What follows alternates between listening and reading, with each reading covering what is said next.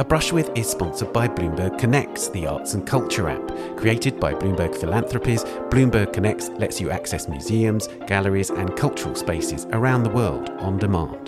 Download the app to access digital guides and explore a variety of content.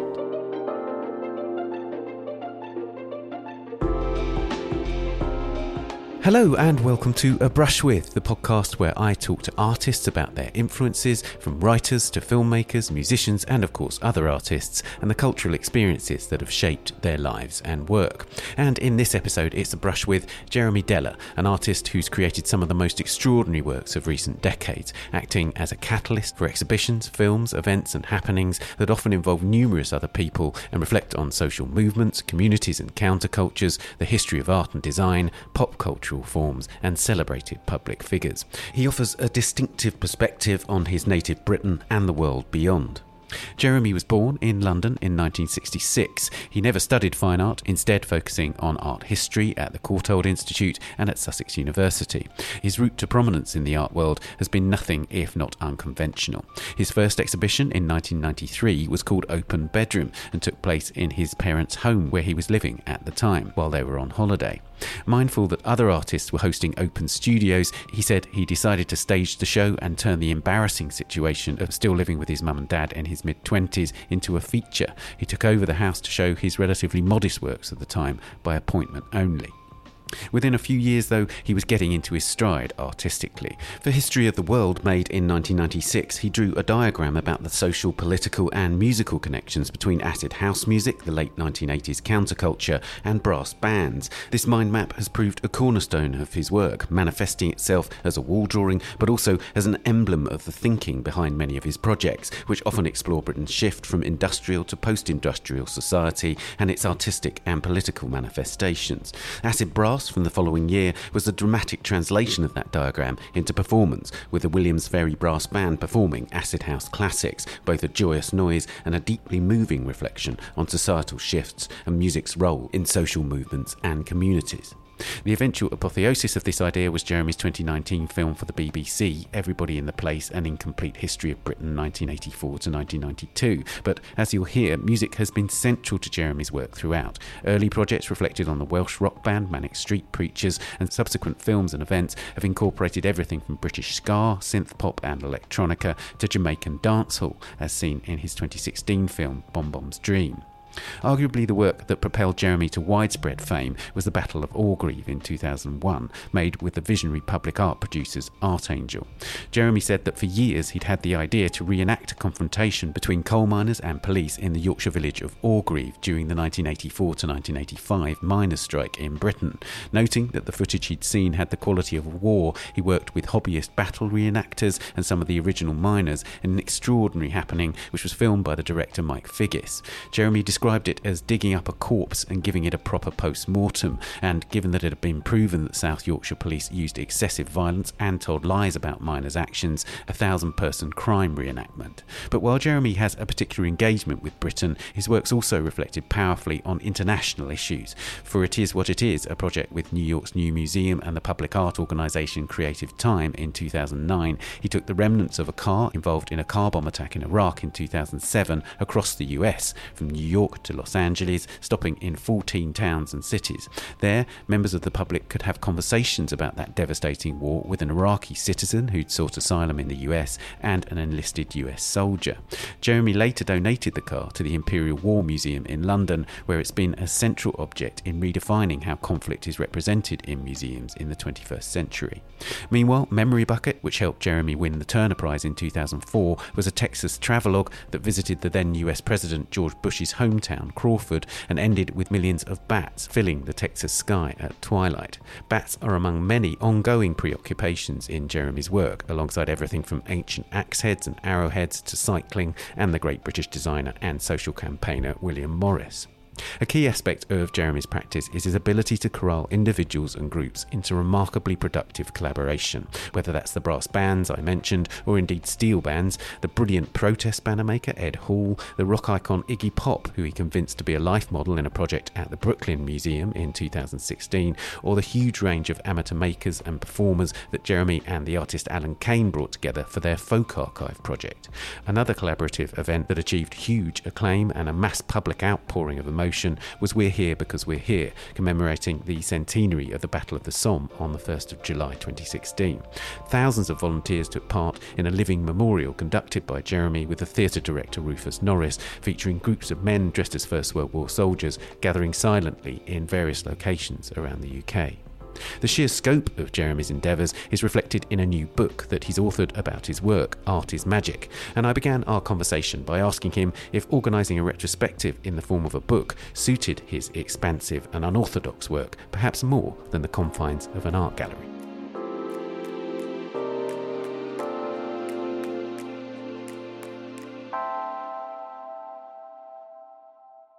Well, I have to say that the experience of writing this book was absolutely mortifying. It was like I was having to sort of drag out parts of my innards and my brain and just slap them on the table. You likened it to death in the book. Well, mortifying. You know, when something's mortifying, it's the root of that word is more, isn't it? Death, in French. So it felt like I was slowly dying when I was writing it. I felt I was explaining myself too much.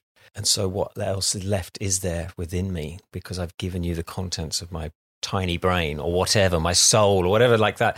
It was a very long process writing it, because it was actually writing it and then rewriting it and then rewriting it and finding a correct tone, really, to talk about yourself, because you're talking about yourself. So you're massively aware that you don't want to come over as being pretentious or pompous or any of those things that you don't want to be. I don't want to be, certainly. I mean, some artists love being that, but I don't want to be that person. And of course, the sort of language, therefore, that you're using, as you say, it's in your own voice. And there's a sort of irreverence there, but it's definitely not, for instance, an art historical or theoretical language that you're using. No. So it's very much, in that sense, it is you sort of selecting or curating your own interpretation of your work. Yes, well, I like to think that it was the equivalent of sitting next to me in a cafe or a pub and having a chat. I didn't go to art college, so I didn't get indoctrinated into that way of talking or thinking about work, maybe. That's one thing. And I wanted it to be a book for everybody, not just for people within our world as we see it. And so for me, it was very important to make a book that was approachable. It's not a difficult book. There's some difficult work in it, but the book itself, I think, is approachable and friendly, if that's the correct term for it. No, it absolutely is. But it's also interesting, I think, in the context of your actual practice, in terms of the way you accumulate images, objects, and so on. You said about that, and I alluded to it in the previous question, about the difference between selecting versus curating. You call yourself a selector rather than a curator in the book. Yeah. Can you unpack that a bit for me? What does that mean? What's the difference in a way? Well, I think curating suggests you've got an idea of what you're doing, whereas the selecting, you're just taking things and then seeing what happens later.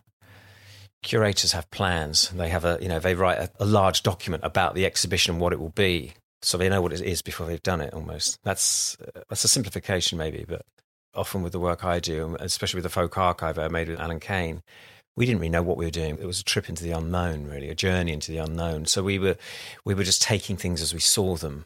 We didn't really have a clear idea of what it was until we'd finished doing it, making that show, Folk Archive. And that's probably how I work, a more instinctive way of working. Again, that's to do with the lack of training that either of us had or I have as an artist. So yeah, I was privileged enough to see some of that happening at Tate Britain at the time. Privilege, that's a good way of putting it. But it was really interesting how that intuitive or instinctive response that you and Alan had was absolutely destroying the kind of structures that the institution had in place. It's funny, really, as an artist, I've never really had problems working with the public or being in the public realm. The problems often happen when you go into the institution. Tate Britain was a very different place in 2000 than it is now. I know this. And it was a new institution, wasn't it then? So, yeah. Yes, in a sense. And so going into Tate Britain in 2000 with this work from the Folk Archive, it was like the public world coming into the gallery. And I think the gallery then couldn't really handle that. I mean, now all museums and institutions are about the public. They want the public. And so they're much more at ease with the public. At that point, they seemed very fearful of human beings and living artists. Maybe this is an exaggeration, but it just felt like you were just being told you couldn't do things, having been out in the world where you could do whatever you wanted. And it was, especially with that show, the Folk Archive that we did, a small version of at Tate Britain, it was all about freedom and sort of chaos. But you bring it into the gallery and it comes about control. And I think we found that very difficult. I think people at the Tate found it very difficult because people would literally just turn up with work and walk into the Tate Gallery with the work that was going to be on the walls. And obviously that's not the way to do it in a museum. Yeah, you don't have an accession number. No. It has to be coded and then placed into a kind of bureaucratic structure. Yes, and we had things that had to be checked for woodworm and insects and stuff like that. And so all these things that you weren't expecting happened. So it became quite an interesting battle. And that speaks to the kind of collaborators that you work with. And this is an absolutely consistent theme through your work. You are always working with other people.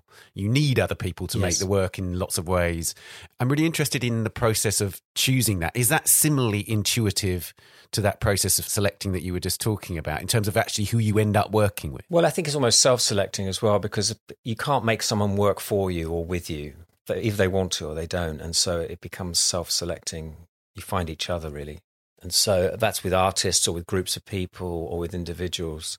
You have a connection to them in some way, and they have to be interested in what you're doing and feel they're part of it. For the Battle of Orgreave, for example, when I was working with the former miners, I always explained to them exactly what I was trying to do and my motivation, so they knew exactly where I was. They knew more about the project than anyone else did, frankly, because I just told them, like, this is why I'm doing this.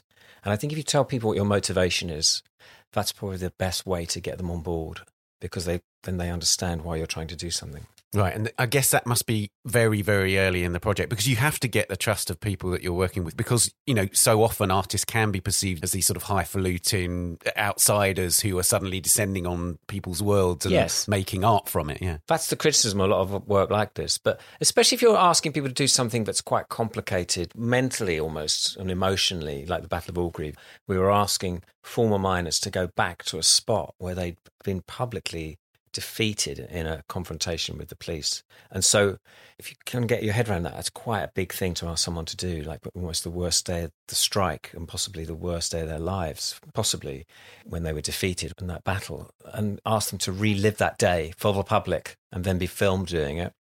It's quite a big ask in a way, but the former miners instinctively understood why it was something that could or should happen. But yes, you're often asking people to do something on your behalf, because I'm not the person on stage, they are, or I'm not the person doing this or that. They're the people doing something. It was different with the car, with It Is What It Is, which was the car that was destroyed in Baghdad in a bomb attack. I went on that trip around America with the American soldier and the Iraqi citizen, talking to the public about this shell of a car that had been destroyed in a bomb attack, kind of terrorist or secular bomb attack. And that was, in terms of an experience, that was probably the most fulfilling thing I've ever done. But you're putting yourself in harm's way, potentially, with things like that. Yes, you're putting yourself in harm's way, but you sort of went into that knowing the discomfort that was probably awaiting you, right? In terms of just the very basic relationships, as in, as you say, the Iraqi citizen and the former US soldier, and that's even before you're meeting the public and so on. So you're creating a level of tension or discomfort even before you've taken it on the road. I mean, it's weird, really. You say that. It's true. I really hate confrontation in any respect in my life, with people, with friends, family. I can't handle it. And I don't like violence, and I don't like groups of people. But yet, most of the work I do involves some of those elements. And that involved quite a lot of those elements.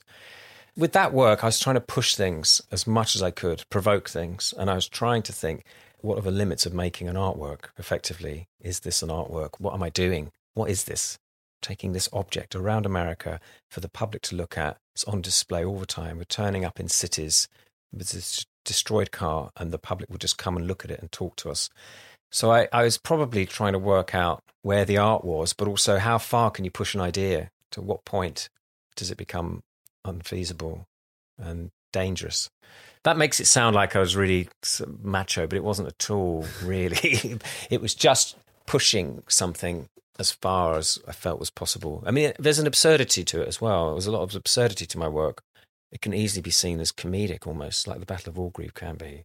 But there's definitely a ridiculousness about it. Yeah, exactly. But it's curious also, and maybe the absurdity is one of the techniques through which you achieve this, but in the book, on several occasions, there's this notion of detachment that's discussed, that you manage to sort of engage with these hugely important issues without becoming overly emotional or indeed making overly emotional work. It's, in a way, lots of the work, for all the fantasy, for all the kind of absurdity, is incredibly matter-of-fact in some ways. Yeah, well, the ideas are often very simple. I mean, I quite like making work where you could describe the work in a sentence or maybe 2 sentences. You don't need like 4 pages of A4 describing an artwork or a presentation of one. So I like very simple works, a restaging of a Battle from the Miners' Strike. And then, I suppose the work you might be referring to is We're Here Because We're Here, which was this nationwide work to commemorate the first day of the Battle of the Somme. It's a very simple idea, really, to have people just hang out around Britain in the uniform and just move through Britain like a mobile memorial. But obviously, very difficult thing to do and very provocative as well, potentially, having people in uniforms in public life in Britain, which we're not really used to in the UK. But the humour within certain aspects of the work, there wasn't much humour in that, but some other works is a sort of seduction technique, I think. Yeah. But it's really interesting because so many people were incredibly moved by that work. Yes. If you look at the public result of that work. That's what we're talking about, wasn't it? Yeah, no, but it's an interesting point, I think. The distinction between the public's reaction and your emotions while you were making it, as it were. Well, I mean, I suppose all the emotion went into the preparation. So by the time it was going to happen, I was I wouldn't say I was numb to it, but I knew I couldn't get heavily involved in what was happening because I couldn't change it. Once it started, that was it. There's nothing I could do about it. So I just had to let it happen. So I just let it kind of wash over me and I could walk away from it, literally, and just let it happen. I weirdly wanted to move people, but I wanted to frighten them, actually. There's a page in my notebook that says I want to make children cry, which I really did. I wanted to really upset children, make that work. Which you also say is like the sort of counterintuitive instruction for most things in life. Yes, any socially engaged artwork that's the last thing you should be doing is traumatizing children. But I actually did want to upset children, but I didn't. In the end, I ended up upsetting adults. We were expecting potentially quite a negative reaction to the work, especially in Northern Ireland or some communities where they don't really want to see the army on the streets. But in the end, what happened was that people were crying, and I wasn't really expecting that. I think it was because it was the week after the Brexit vote, and people were just so unhappy generally with the state of Britain and the political situation in Britain, regardless of how they voted, that it maybe made them understand or think about the idea of sacrifice for your country, rather than sacrificing your country for an idea or for your own career, as we know some politicians did. So I think it brought out these very deep feelings about nationhood and sacrifice and death, as you'd expect, I suppose. Yeah. But unfortunately, I didn't see any crying children. But next time. I wanted to ask about a sort of documentary impulse in the work. I know that when you started out making work, photography was sort of your medium, as it were, and it's obviously still very much in there. But there's interesting tensions, I think, between the absurdity and fantasy elements of your work. There's a very nice thing that you said about that depiction of William Morris throwing the yacht into the lagoon in Venice. Yeah. And you described it as an accurate depiction of a fictitious event. Yes. And I think that's a really nice sort of summary of a lot of what you do. Yes. There's a sort of truth there. It's an artist's impression. Yeah. And we would all love to see that, wouldn't we? To see Roman Abramovich's yacht being thrown into the Venetian lagoon and destroyed. Who wouldn't want to see that, apart from Roman Abramovich? So that's something you want to see. And yes, there's things that could happen in a sort of parallel universe. I mean, I did something a few years ago. I made a fundraising print for a charity that was working with people that had been made homeless by the bushfires in Australia. And I made a print of Lachlan Murdoch's house. Lachlan Murdoch being the head of Fox with his father, Rupert Murdoch. He had a print of his house being engulfed in flames of a bushfire, destroyed. Again, that's something that actually could happen, but it was an artist's impression. And what was strange was I put this £100 print, and I put a picture of it on Instagram, and then all these grandchildren of Rupert Murdoch started piling into me saying how disgusting it was that I've done this thing. Because it's this villa on fire. They said, there's children in that villa. You know, there could be children in there. And I just thought, wow, you've had the best education, potentially, that money can buy, and you still don't understand the idea of a two-dimensional print and the world that you live in. But I had this strange sort of pylon, sort of billionaire pylon. And I wish I'd kept the messages, but I was so freaked out by them. I just wasn't expecting them to come from these people. But I deleted them, but I should have kept them and put them in the book because it was just very revealing about people who are so rich and complain about that, of all things, their victimhood of their wealth. But yes, some things I do fictitiously or speculatively do become real in the world later, not by me, but by other people. I did a series of exhibition posters in 1995 of exhibitions I could imagine seeing or I'd like to see or were questioning culture and pop music's place in culture. And I did 10 of these posters, and I think 5 now have been actually made into shows, not by me, but by other people. There's one on Joy Division, a show about Joy Division, New Order, one about rave, John Squire, the guitarist from Stone Roses, a David Bowie retrospective, and then a show that's actually opening tonight about Paul Gascoigne, which is called World of Gaza, which I did a poster called World of Gaza. And it was a kind of anthropological show about Paul Gascoigne as I saw it. So I think art can have a prophetic side to it, an angle to it, but a lot of other things do as well. Other books do and so on, and science fiction. But in a way, there's a sort of science fiction, isn't it? Yeah. Predictive art making.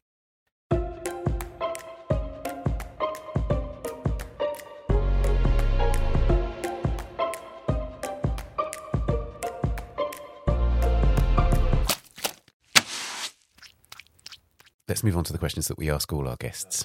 Who was the first artist whose work you loved? Probably as a teenager, it would have been Francis Bacon.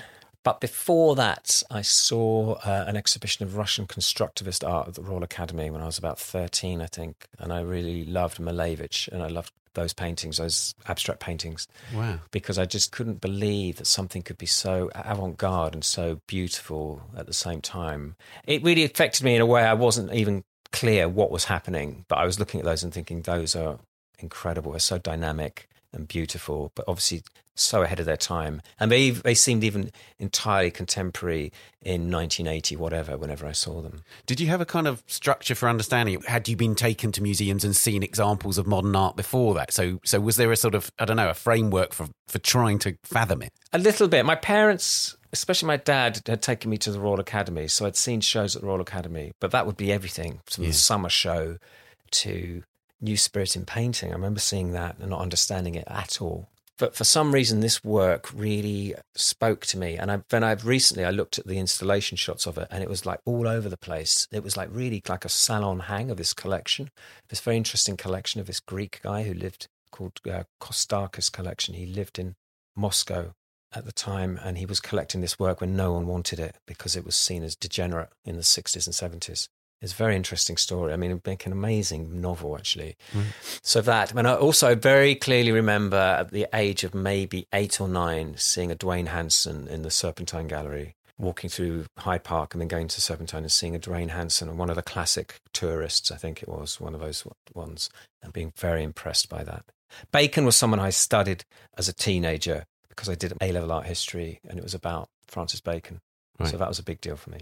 It's interesting, isn't it? Because Bacon is an answer that we quite often get. He's a kind of classic teenage artist. But one of the things that's lovely about asking this question is so many different experiences emerge almost by accident. That's the great thing, I guess, about discovering art, is that some things just enter your world completely accidentally. Well, you think you're being brainy by liking Bacon, and also his interviews were really great. He was really great in interview, and I had that book of interviews, the David Sylvester book, and he seemed like serious and adult and very profane. He had everything going for him, really, and the lifestyle, and he looked great.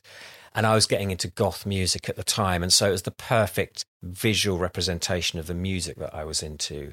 They seemed to just be the one thing. So it came at the right time for an angsty, introverted 16-year-old was to be into Francis Bacon, because it made me feel like I was grown up, liking this grown-ups art, because it was really grown up, wasn't it? I had no idea really what was going on in a lot of those pictures, but you knew it was more grown up than you could have guessed. It was adult. It was adult material, and I felt like, this is serious stuff. Which historical artist do you turn to the most today? Well, probably in historical terms, probably people that were making work thousands of years ago. We don't know their names. Those are the people that impress me most. So it's not any one person, but it's probably people who are making work about 4,000 years ago. that school. I don't know what you'd call it, the Neolithic school. I think that show at the British Museum last year, it was called Stonehenge, but it was really not really about Stonehenge. It was in the widest sense. That was a revelatory show. And I thought I knew a little bit about that world and that work. Clearly know nothing about it. And so I felt that was an incredibly inspiring exhibition. And I just hope a lot of young artists, people at Art College, got to see that show, because I think it would have been the most instructive contemporary art show in London at the time, frankly. In what sense? Well, it just showed you that whatever idea you have, someone had it 5,000 years ago or 4,000 years ago and had done it almost. They were thinking about the same things, and they were making work as best they could with the technology they had. Obviously, it's only a fraction of what we have remaining of what would happen. We have no idea about the rituals that happened around these things, which would have been fascinating. It was quite sobering and humbling to see that work, and some of the very modest objects were made. I think it was a very moving exhibition about human beings, basically. There's an interesting sort of dialogue there with your own work, of course, because on the one hand, you did the inflatable Stonehenge work, Sacrilege, but also there's this deep reverence for axe heads which emerges through your work, which have appeared in all sorts of different ways. They were in your Venice show. You've made lots of smaller works with them. Yeah. Tell us about the axe heads, because apart from anything else, one of the things is they're so ancient that you would think they had accrued massive value. But one of the things about them is that they remain somehow ordinary in their incredible specialness, if you know what I mean. In Venice, we had 2 axe heads from the Museum of London collection. The Museum of London has a huge collection of axe heads. They weren't used for killing people, because you just assume that when you hear axe head, oh my God, it's a weapon. But it's actually the equivalent of the mobile phone, these axe heads, especially some of them, for where they're designed, they have multiple uses. So that was interesting. So we had 2 of these that people could handle, and the public couldn't believe that they were allowed to touch something that one of them was about 1/3 of a million years old, and the other one was about 5,000 years old. So one was very smooth and almost like a status object. It may have been a status object thrown into the Thames as an offering. And the other one was, I can't remember where the other one was found. But it fitted into your hand so ergonomically and made that connection to that person that had made it or used it 1/3 of a million years ago. Officially not a human being as well, pre-human person. So they look great. They look like abstract sculpture. They have incredible power to them, the fact that they've survived. So they're beautiful. They have a practical use. But also they have this presence, and they're anthropomorphic almost. They're like faces. They have so much going for them. And so they were clearly some of the most important objects made by humans, because they allowed them to do things that we weren't allowed to do otherwise. Just, crushing bones to eat the bone marrow. Things like this, these tools. And we have phones now. They had axe heads, basically. And so I was just fascinated by them, basically. And so I've used them a lot. I wanted to ask you also about William Morris here, because we've mentioned him earlier on, but his significance it seems to me, is on multiple fronts, if you like, as a thinker and an artist, but almost more as a thinker, would you say? It's almost like so many of his statements are almost like mottos for Jeremy Deller. Yes, but also for how we live now. I think Morris has had so many careers, and depending on the times we live in, we look at certain aspects of his career. So maybe his activism, his political work, his pioneering work around the environment and anti-imperialist thoughts, and the importance of art in our lives and art education and ecology. That's probably what we're most concerned with now in our lives. Maybe 20, 30 years ago, it was around his designs, his artwork, as I would call it. But there's so much with Morris, and in a way, he was the first contemporary artist, or an artist what we would understand within a contemporary sense, in that he did everything. He's a multimedia artist. He didn't really paint or make sculptures. He didn't have art exhibitions, but he did everything else that we might understand of an artist now would do. He got involved in politics. He got involved in everyday life, effectively, and was a writer, publisher, everything, which is why I did a show with him and Andy Warhol together, because I felt that Warhol was actually part of that tradition, and went to a university that was based on those principles that Morris set up for art colleges. So there is a connection there. That's the only connection, really. And strangely, Warhol had very little of Morris in his collections and his books. I think he had a couple of books and that was it. But Warhol may not have been possible without Morris. You can't say that now, but there's an interesting bit in the book where you include statements by both artists, and the reader has to guess who said it. But in a way, you're reclaiming the Morris, both of them, in Warhol. I think both of them are misunderstood and are subject to sort of quite bad cliches. But Warhol was just about money, and Morris just made pretty wallpaper. And of course, there's so much more. It's so reductive. There's so much more to those artists. They actually were very deeply embedded in society and in art, and their beliefs in art were very strong. And so they're contradictory characters, which is what makes them interesting. You know, they weren't pure characters. You know, Morris came from a very wealthy background, but he understood poverty because he travelled around Britain and saw it. Morris had access to the royal family down to people living more or less in slums. So he saw the whole of Britain in its entirety, and which is why he was so angry, because he saw it. And Warhol was the same, I would say. You know, he was at the top of society, and then he, you know, every week, as we know, he worked in a soup kitchen as part of his sort of Catholic good works. So they both knew what was happening in society, even though we now think of them as maybe distant characters. I was going to read out some of these quotes, if I can find them. Do you want me to read them out? Yeah, why don't you read out a couple? Let me find them. So these are quotes by either Warhol or Morris. And so it's a page in the book that says Warhol or Morris. So, okay, this is a quote. Is it Warhol or is it Morris? Machines, I have boundless faith in their capacity. That's William Morris. I think having land and not ruining it is the most beautiful art that anyone could ever want to own. It's Andy Warhol. It's very instructive. Yes. Whenever people in civilizations get degenerate and materialistic, they always point to their outward beauty and riches. It's Andy Warhol. Okay, my country is really beautiful, but it'd be more beautiful if everyone had enough money to live. Andy Warhol. So Warhol definitely had a social conscience. You might not see it because he was also interested in glamour. I think he had a quite complicated relationship to money and wealth and power, as did Morris. Let's talk about contemporary art. Which contemporary artist do you most admire? You know what? I saw a show, Boris Mikhailov retrospective in Paris last year, which was amazing. Amazing photographic exhibition of really from the 1960s to the present day of his work. Because I know a lot of artists, obviously, but I don't know which one I would say. But I think the Boris Mikhailov exhibition was a stunning show, which unfortunately didn't come to London, but indefinable career, really. Yeah. An extraordinary unflinching eye, that kind of, you know, like really difficult to look at, actually. Difficult to look at, slightly politically incorrect at times when you're looking at things, thinking, should I be looking at this? Yeah. Also, you really don't know what you're going to look at next, what the next image is going to be. And so it's like you have to sort of steel yourself. The amount of trigger warnings on that show was amazing. There was like an essay, basically, in French and then in English about the content and what you may see if you go in there, because it was pretty harsh photography, some of it, but amazing nonetheless. I wanted to ask you about Mike Kelly, because I was intrigued to read that your project that you did at Brooklyn Museum with Iggy Pop in 2016, which was called Iggy Pop Life Class. Yes. It was kind of like trying to get into the mind of Mike Kelly, and I love this idea. Yes.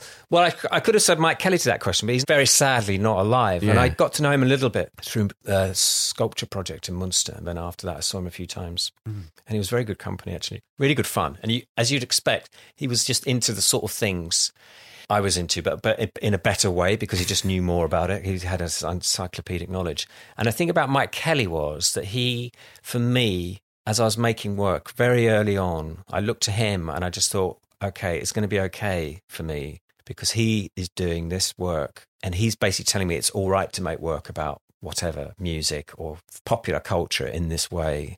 He's like a mentor almost, or someone that showing me that it's all right, just do this because I've done it before and it's okay. So he was very important to me. Before I met him, I don't think I ever told him that, but he really calmed me down looking at his work. And so I was walking around the Louvre.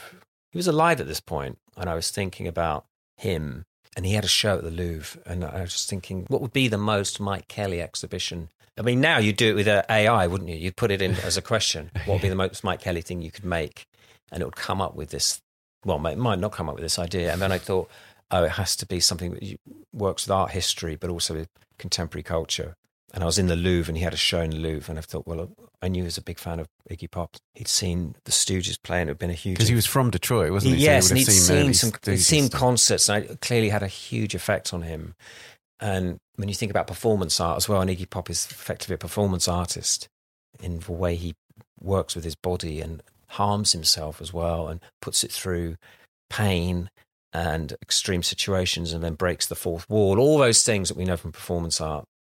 And there's nudity involved as well, obviously. And I just felt that something with Iggy Pop, and I thought about history, and I thought of the life class, the classical life class, where Iggy Pop would be drawn very seriously by a group of people, and those drawings would become an archive, effectively, about Iggy Pop and his body and who he was, an alternative archive of him.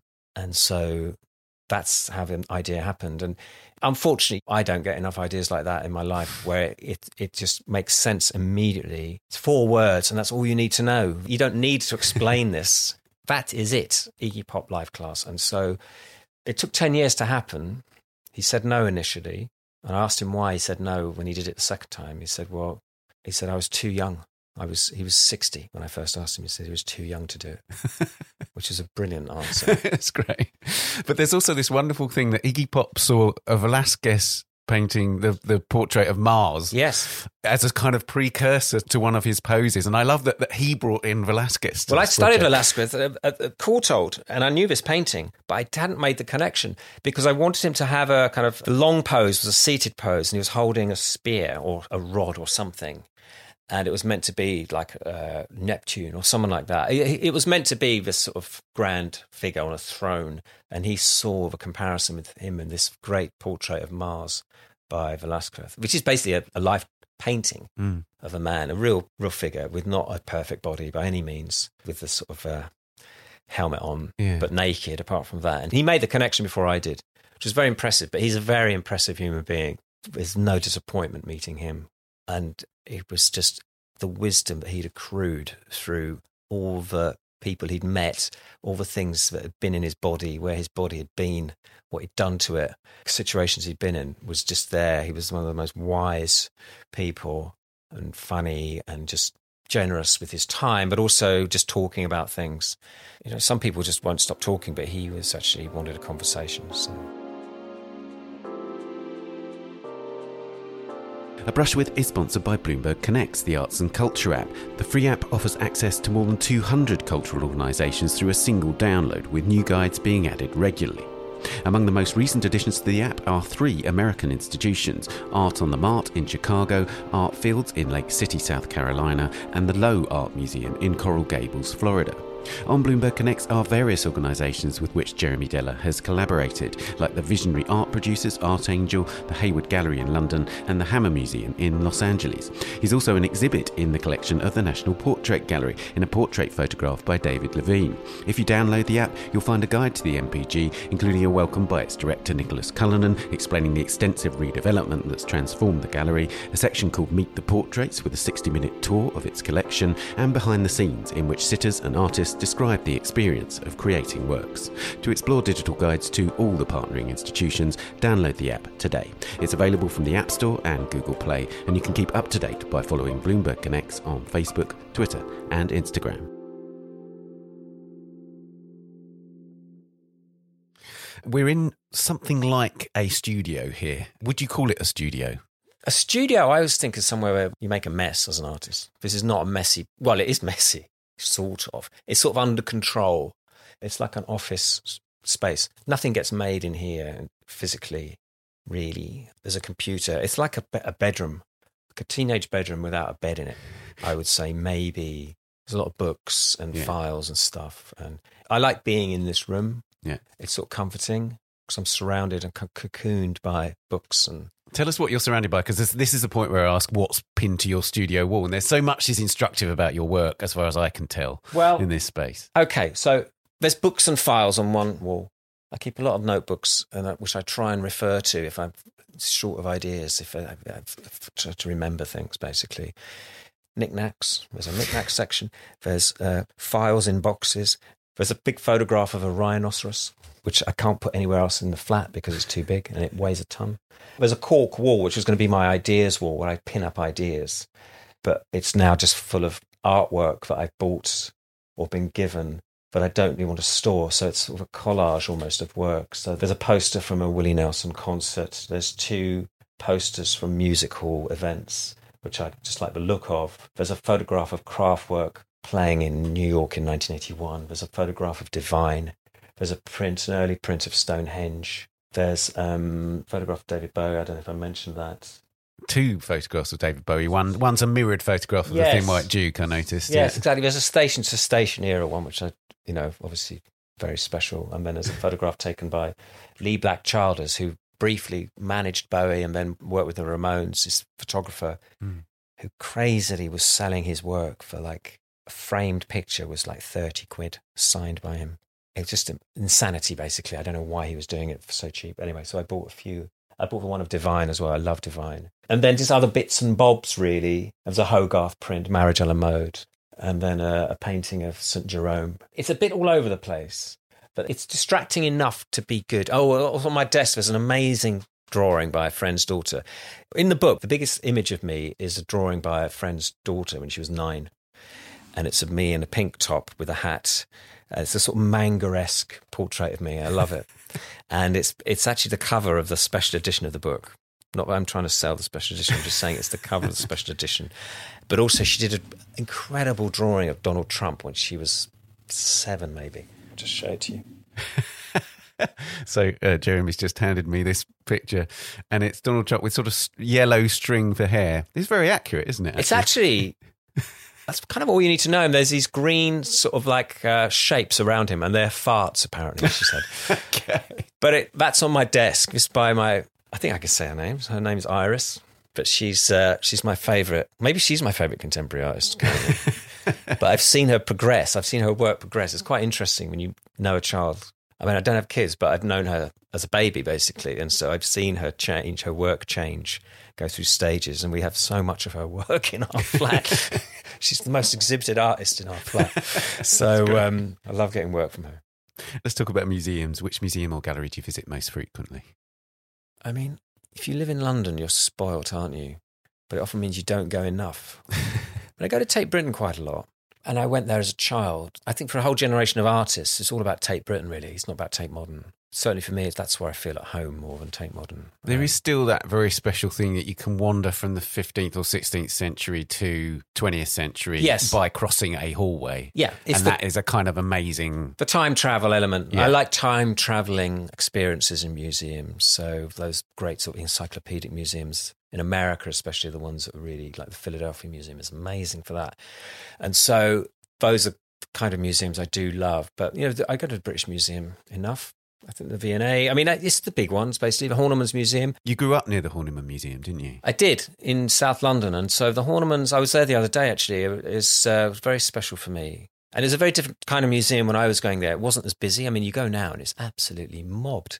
It's one of the highest visited museums in London, but it's not a tourist audience. It's a local audience. Yeah. So it's a very different feel to it. And it's just, at weekends, it's kind of hellish.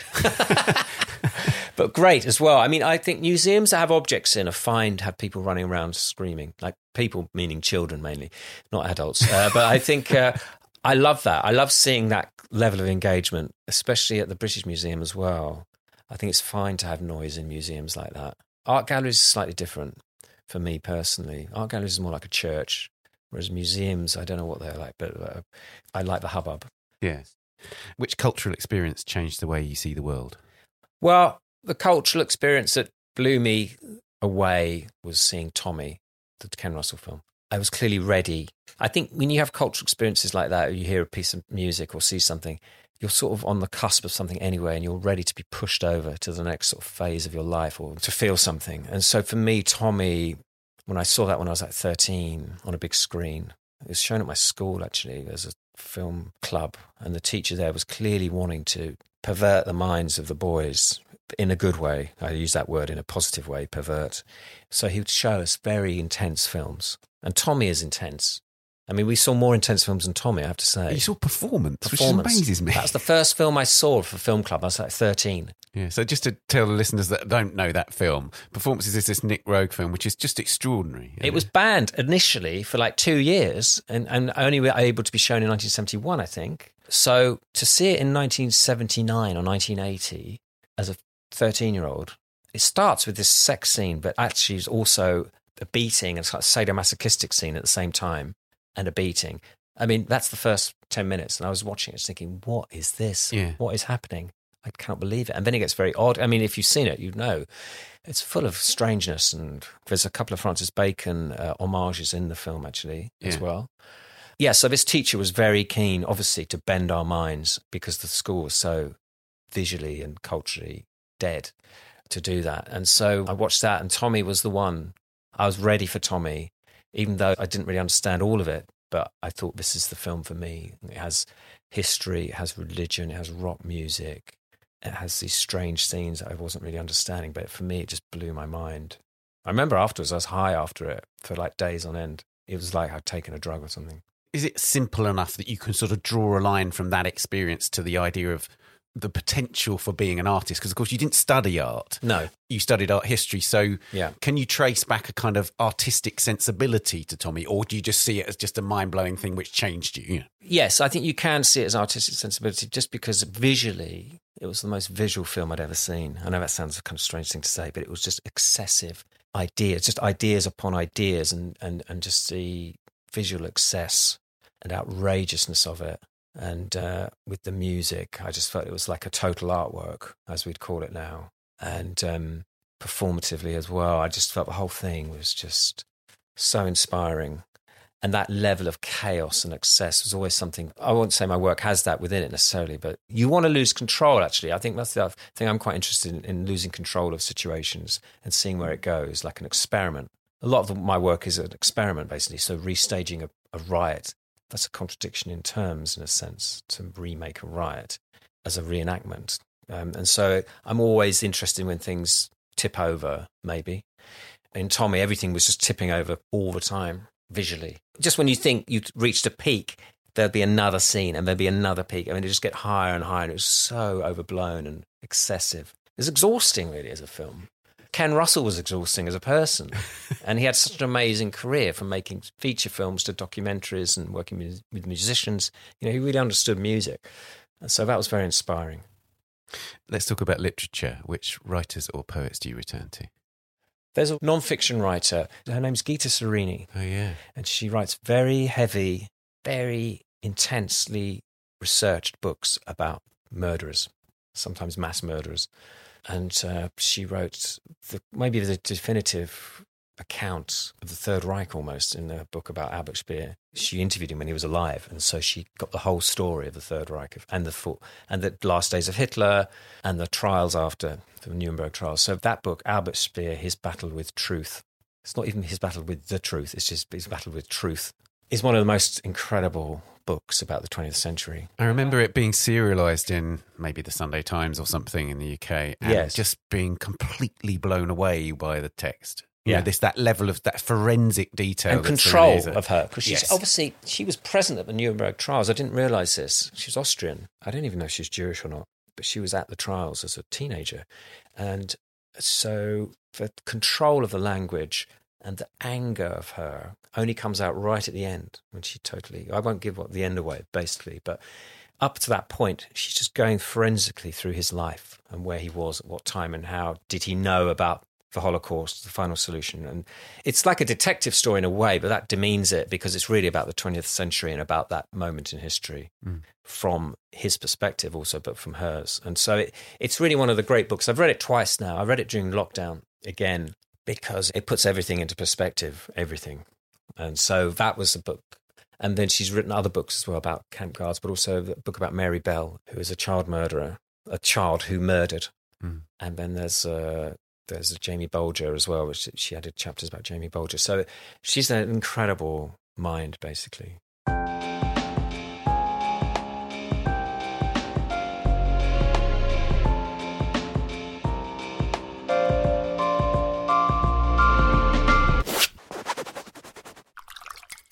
I'm aware that we could do a whole podcast about the next subject, right? Which is music. Okay. But the question I ask here is, what music do you listen to when you're working? And it's a curious thing, because again, we were talking about, is this a studio or not? Tell me about that. And, you know, do you have music on as you're thinking, as it were? Well, sometimes I try not to have music on in the daytime because it distracts me and you end up just getting into the music. But sometimes if I want to sort of slightly change my state of mind, I'll put music on if I'm trying to think about things or just have a blank page. It doesn't happen enough, and I should do it more, really, because it just obviously music is a way of taking you out of yourself and distracting you and making connections and so on. So I do that occasionally. I don't listen to as much music as I used to. Unfortunately, I listen to sort of news and podcasts and about the news. And so I just get obsessed with that, basically, which is bad. But when you came into the studio, I was playing a track, actually. I was playing something that I'd heard recently. It's this remix of Sylvester, You Make Me Feel Mighty Real, this sort of 12-minute remix, which is amazing. It's just so amazing.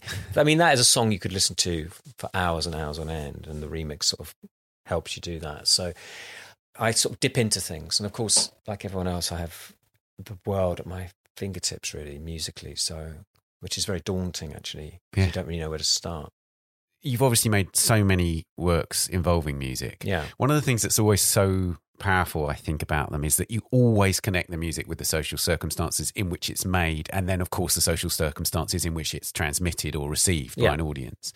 How actively was that part of your consciousness when you were listening to music as a young person? Because there's a lot of fandom, your own fandom and other people's fandom in there, but it, always with a kind of social awareness and the social constructions around the work. Well, I think as a young person, as a child, I saw music and watching music as well, very importantly, not just listening to it, but seeing it. That was my way of interpreting the world and seeing what the adult world was. So it was... I think even in the book I describe it was the window through which I saw things, and I interpreted the world, or the door that I would go through. It sounds a bit odd now. The door was music, but music was my transmitter of the adult world and ideas and visual ideas as well. So for me, it was very important. I have tended to interpret the world through music a lot of the time. So that's why a lot of the work I make with music is about history as well, because I can't really separate the two. Certainly, you can't separate social history from the music being made at the time, but I think there's the case that actually history itself is led by music, or music has a role within history. So for me, it's very important. And there's a quote by Jacques, I don't know how to pronounce his name, actually, Attila, which is music is prophecy, which I wish I'd come up with that, because that's such a brilliant idea. Because music does push history along at certain points. Sometimes it's in parallel with history, but sometimes it's actually predicting the future, but also pushing history along, pushing social history along, certainly. And I'm interested in those moments. There's this diagram that you did, a kind of mind map, yes, which is called History of the World. Yes. Which also became a kind of blueprint for a great film that you made called Everybody in the Place. It's basically the script. I didn't realise I was writing the script to a film in 1996 when I did that drawing. But it was actually for Acid Brass, that diagram. It was my justification for getting a brass band play acid house music. Again, it's an absurd comedic idea, but behind it is a quite serious, for me, description of history through music. It's telling the story of the 20th century in Britain through music, going from industrial music to post-industrial music, effectively, and from going from industrial Britain to post-industrial Britain as well. So that's what it is. It's a narrative. Music is storytelling. The diagram is really describing that, what these two, acid house and brass bands have in common, and which is really through social unrest, civil unrest and media hysteria of acid house through the drug scene, and just the gathering of bodies, and then brass bands through the trade union movement, and this sort of violent end of industry in Britain,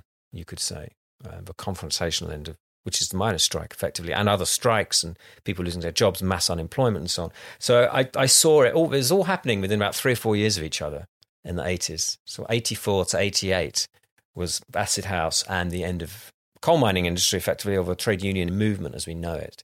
And I just felt they had so much in common. But I felt that at the time. Even at the time, I thought it was a really important moment. All people could go on about was the drugs, but I felt it was just much more than that. Yeah.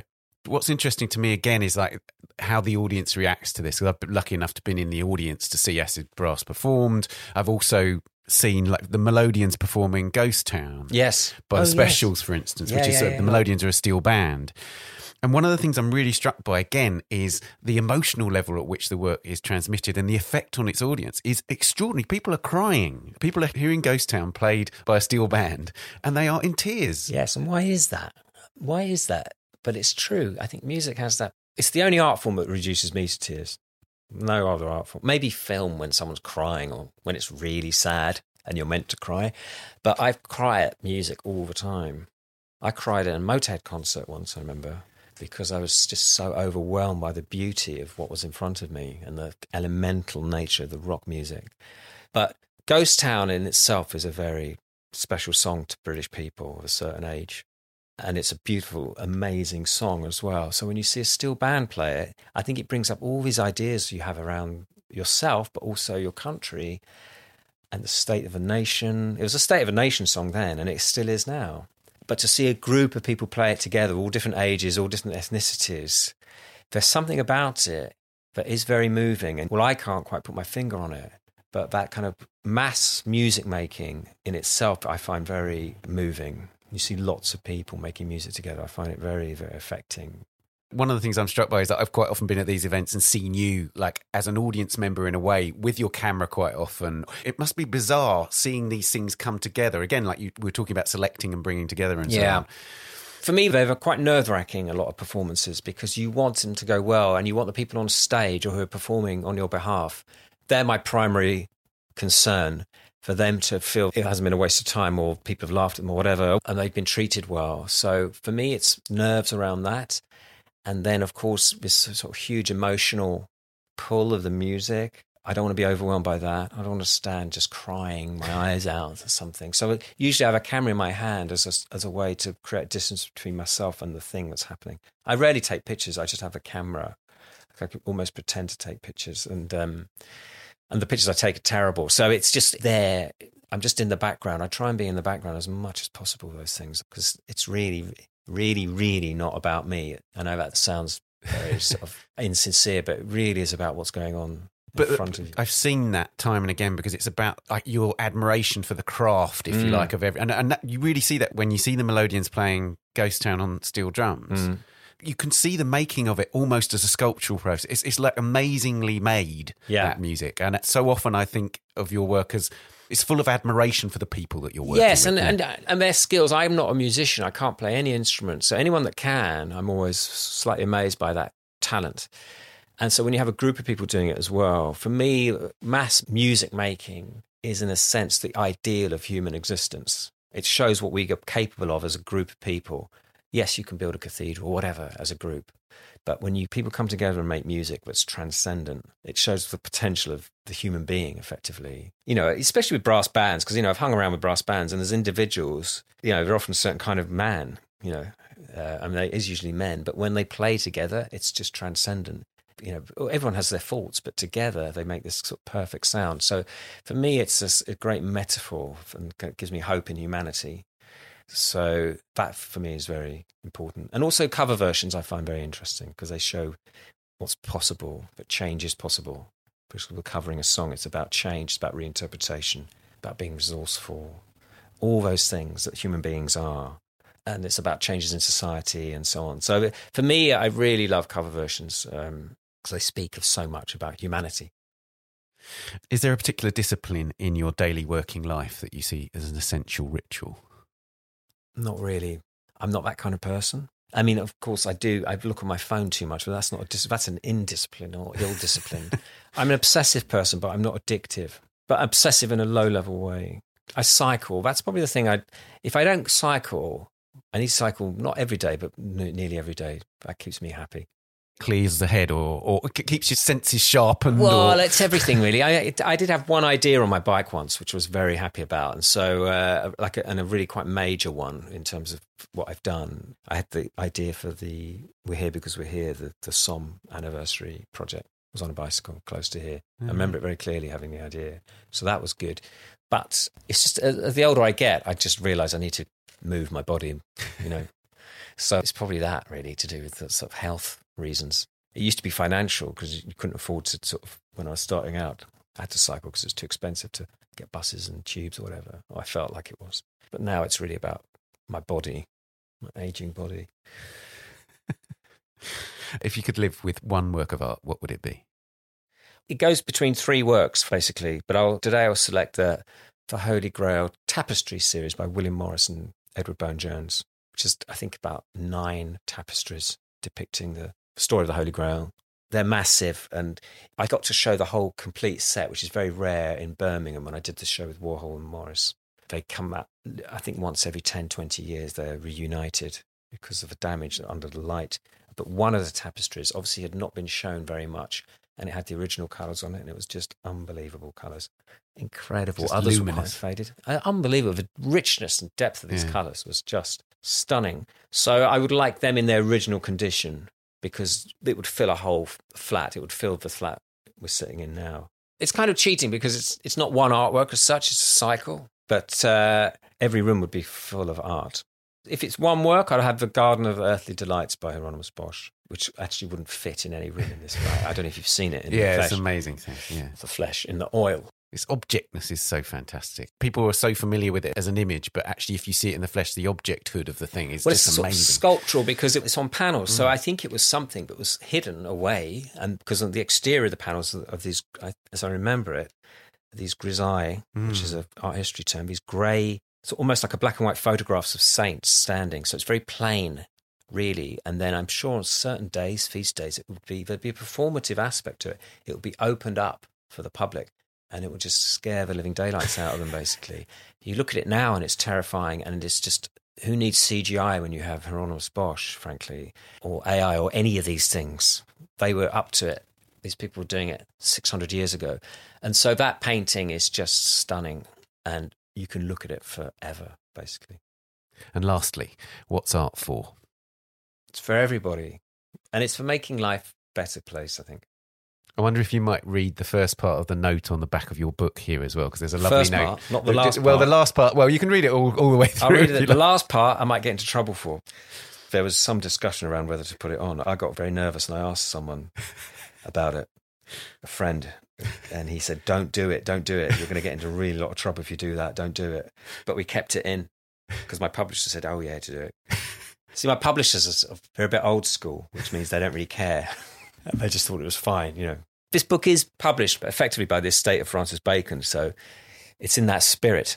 But I'll read out the whole thing, and it's up to you whether you have the last bit in. Okay.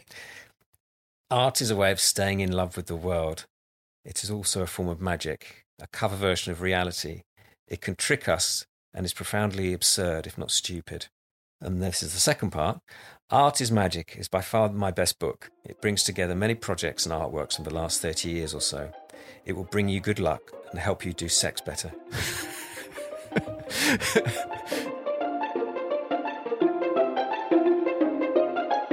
Jeremy, thank you very much. Pleasure.